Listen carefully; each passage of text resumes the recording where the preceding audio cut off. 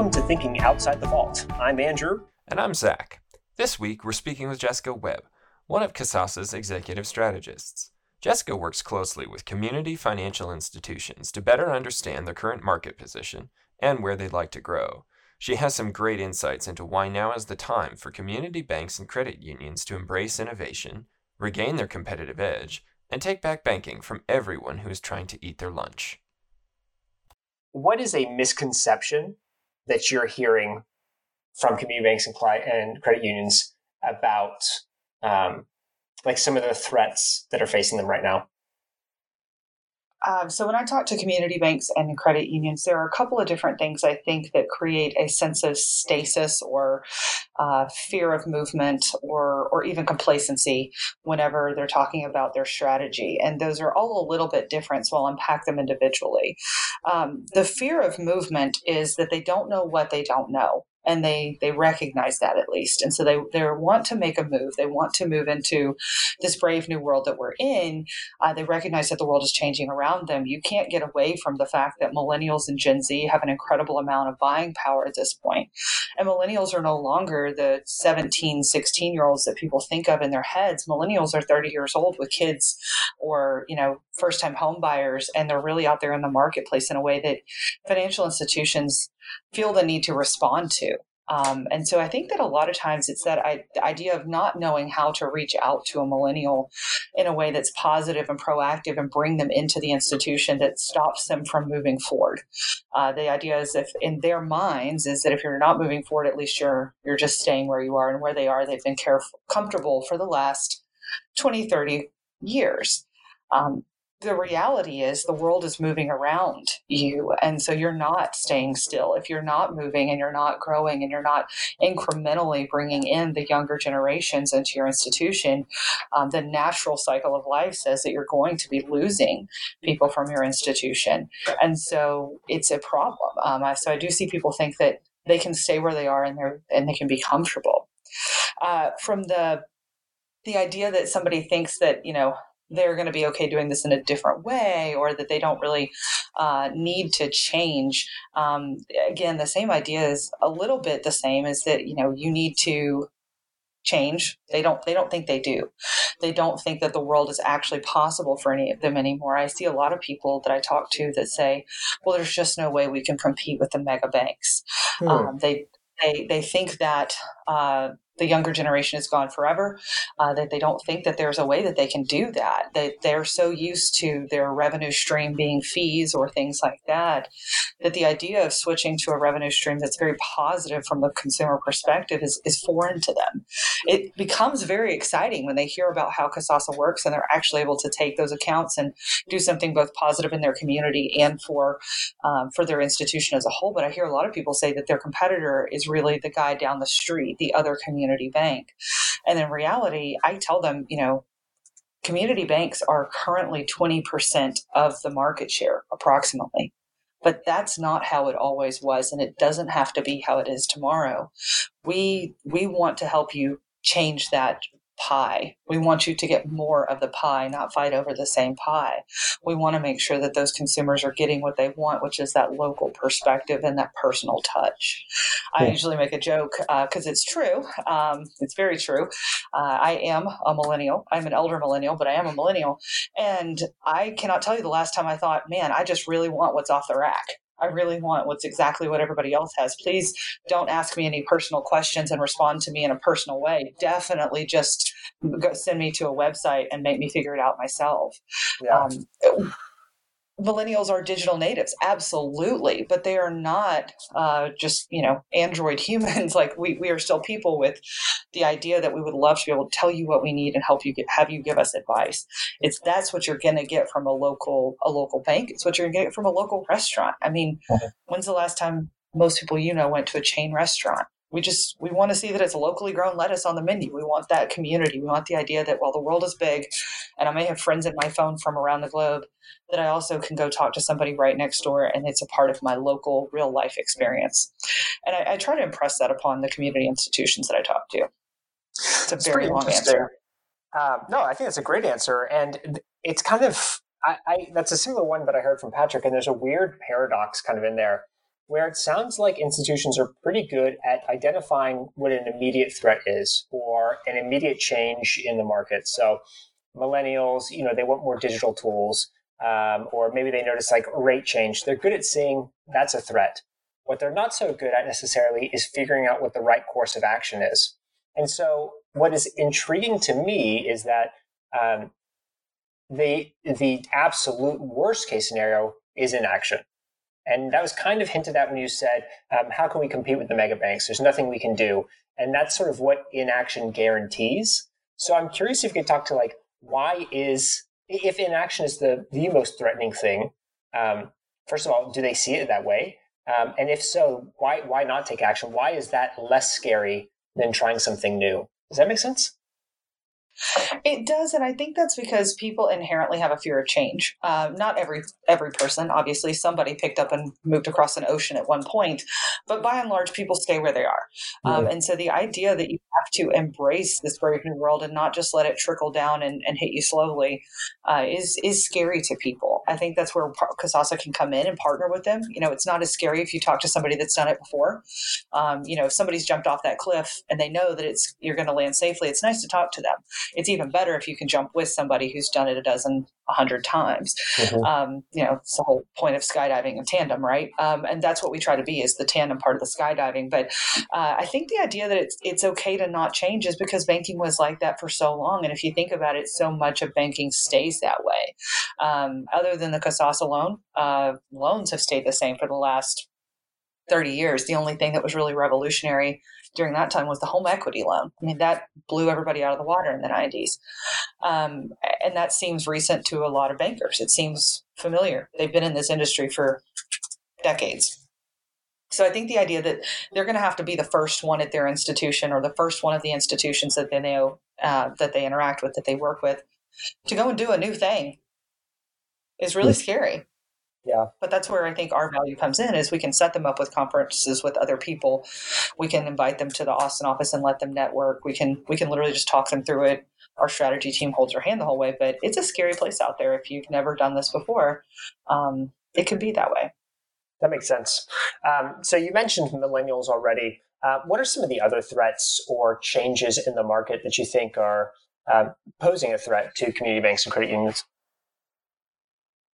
So one of the things I think is actually really interesting is that Gen Z and millennials both respond very, very strongly to two things. One is brand recognition. They respond very, very strongly to brands that they identify with. It almost is a part of your persona, especially in the online space. Your brands are who you are. Mm-hmm. Do you use this lip kit? Do you go to this vacation spot? Are you always post with Starbucks? Whatever it is, those brands resonate very strongly with us, millennials and Gen Z even more. So I think the idea that it's hard to get a brand out there and cut through the clutter is something that is a real issue for community financial institutions. If you don't have any name recognition, or you don't have name recognition with that group of people, it can be really, really hard. So the other thing that I think is underestimated by the community financial institution space is how socially networked these two generations that they're talking about are. I read a statistic the other day, and I will absolutely not be able to remember where I read it, but Gen Z seeks out 5 to 7 user recommendations before they buy anything. Mm-hmm. That sounds like a lot until you realize that Facebook created a seeking recommendations feature for your status. You can actually just go in and it'll alert people that you're looking for something different than just a like on your post, that you're actually seeking a recommendation. When you think about the fact that Amazon, literally, you can just scroll to the bottom of the page and read hundreds of reviews. You can see in real time how much people just like you are liking this thing. Well, if you're not engaging with those consumers where they are, which is the phone in their pocket, if you're not reaching out to them and having them become your brand advocates, you're missing out on very, very important, albeit organic, market brand recognition and all of that is really how the world is kind of built now. That's an interesting idea, and it seems like those two kind of really support each other. The fact that they're socially networked then puts more, I guess, power and credibility into the brands. Even in your example, as you mentioned, kind of this younger generation building a personal brand And part of that personal brand is what, more traditional brands are being highlighted. So they're always posing with a Starbucks or maybe they're posing with like really expensive clothing. That's all creating an image or a persona that they want to represent online. And that, your business brand plays kind of a key role into that. Is that kind of congruent with what you've seen in your research and sort of what you're seeing out there in the field? It is. And I find that the institutions that are able to cut through that clutter in one way or another are able to leverage their marketing dollars more effectively. I see even before they partner with Kasasa, they're seeing more success. They do tend to move more quickly whenever we discuss with them because they understand the power of the brand and the power of being able to get out in that digital space. The world isn't just about billboards, the world is about influencers now. And so you've got to find them where they are.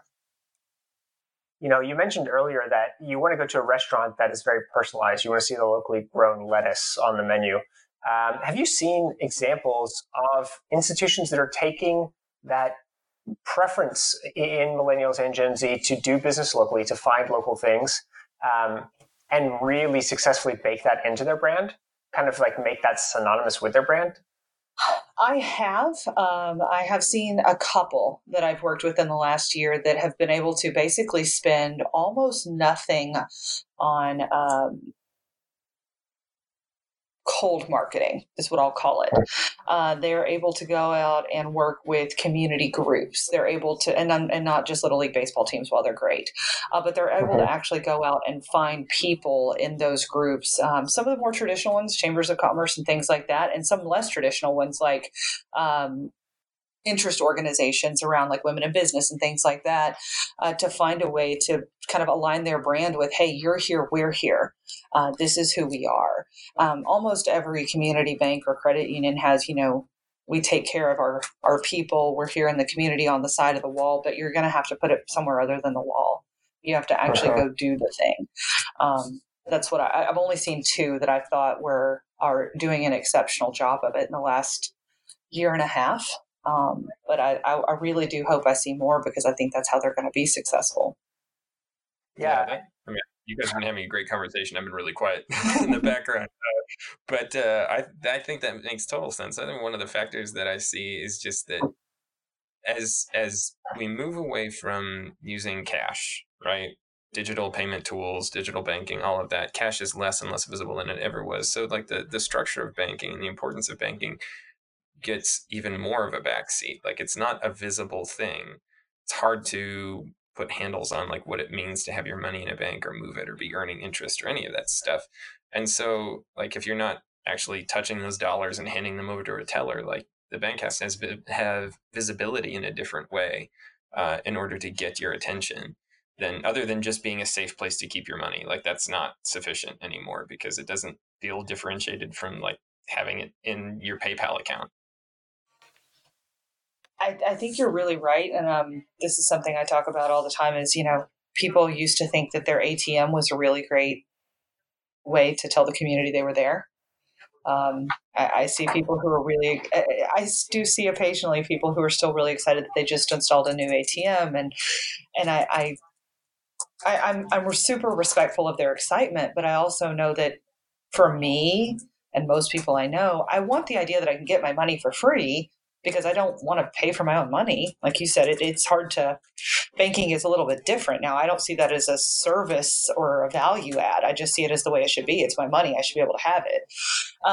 But I also really, really hate running errands. I don't want to go find an ATM.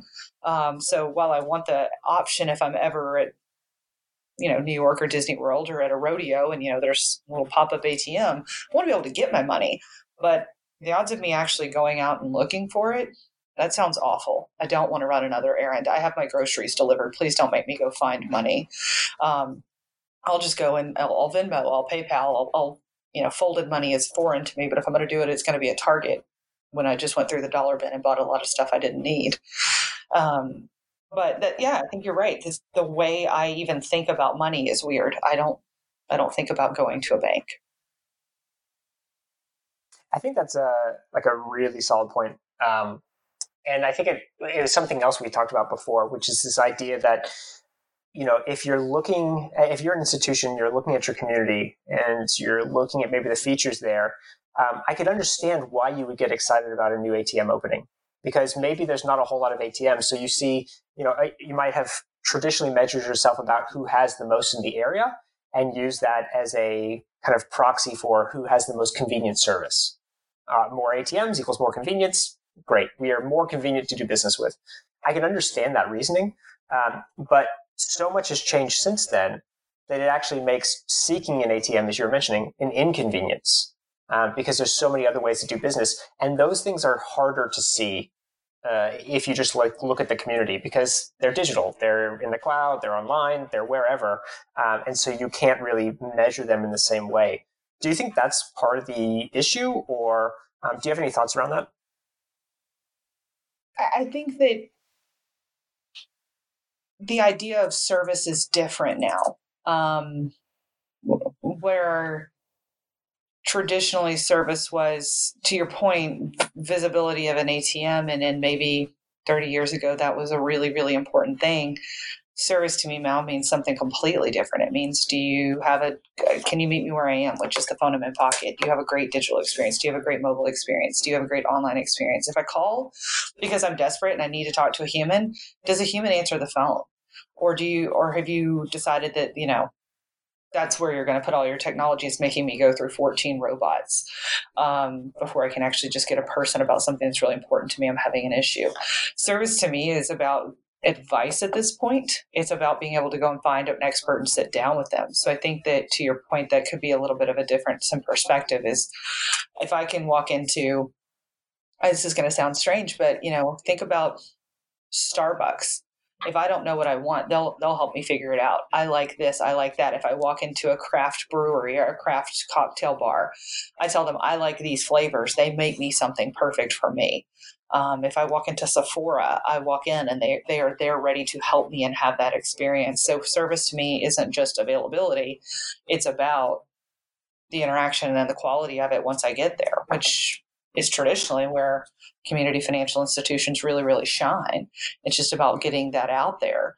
The idea that you don't have to sacrifice and you're not going to get a terrible cocktail just because it's got the right lemon flavor in it. It's going to be a really great cocktail and made just for me.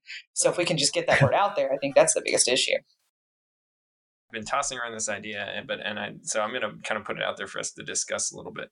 I had a grandmother, she had this saying, which was, anything worth doing is worth doing poorly, which on the face sounds like a crazy statement. It's the opposite of what most people say, which is anything worth doing is worth doing well. But her point was actually very prescient and agile. Do something, at least start. You don't have to, because if you set yourself up to do it perfectly, and that's the only thing that's good enough, you'll probably not get there, right? And I think about that statement, and I think about my own experience with some of my community financial institution, one of the community financial institutions that I use, and their mobile experience, which is not great. I'll be kind. It's just not great. And I think it frustrates me, but at the same time, there's a little bit of me that admires that they said, well, we have to do this, and so let's start here. And my hope is just that there's someone in the decision-making chain who's saying it has to get better. Just because we have this pseudo mobile deposit tool, that's not where we're going to stop. We're going to keep making it better. And that only time will tell. But I wonder if that's a trap that FIs get caught in, is well, we can't compete with these. We can't make something as good as these other big institutions. So why should we even try? I have heard that. I also think that sometimes it's the perspective of, and I absolutely, as a former finance person myself, respect this. It's going to cost me a lot to do something that I don't know will drive value for me, and I don't know it because I can't see it, because the customers or the members that I have today obviously aren't requiring it of me. And that plays back into the idea of, are you meeting people where they are, and are you recognizing that you've got two generations with incredible buying power that are going to require that? You're right. The people you have in your door and on your books right now aren't requiring that of you, but somebody else is going to. I actually love your grandmother's saying, and I tell myself that every day about exercise, that as long as, 10 minutes is better than no minutes. But it can be a substantial investment for them in a way that feels like it's only going to solve a part of their issue, which is impactful, I think, and can kind of cloud the idea that they need to keep moving forward. I think the other issue is that, like you said about the institution near you, it's not a great experience right now, but change is so hard that a lot of times they don't end up moving forward again. That's where they stop. And that becomes a problem because you're perpetually behind the curve when it comes to the ability to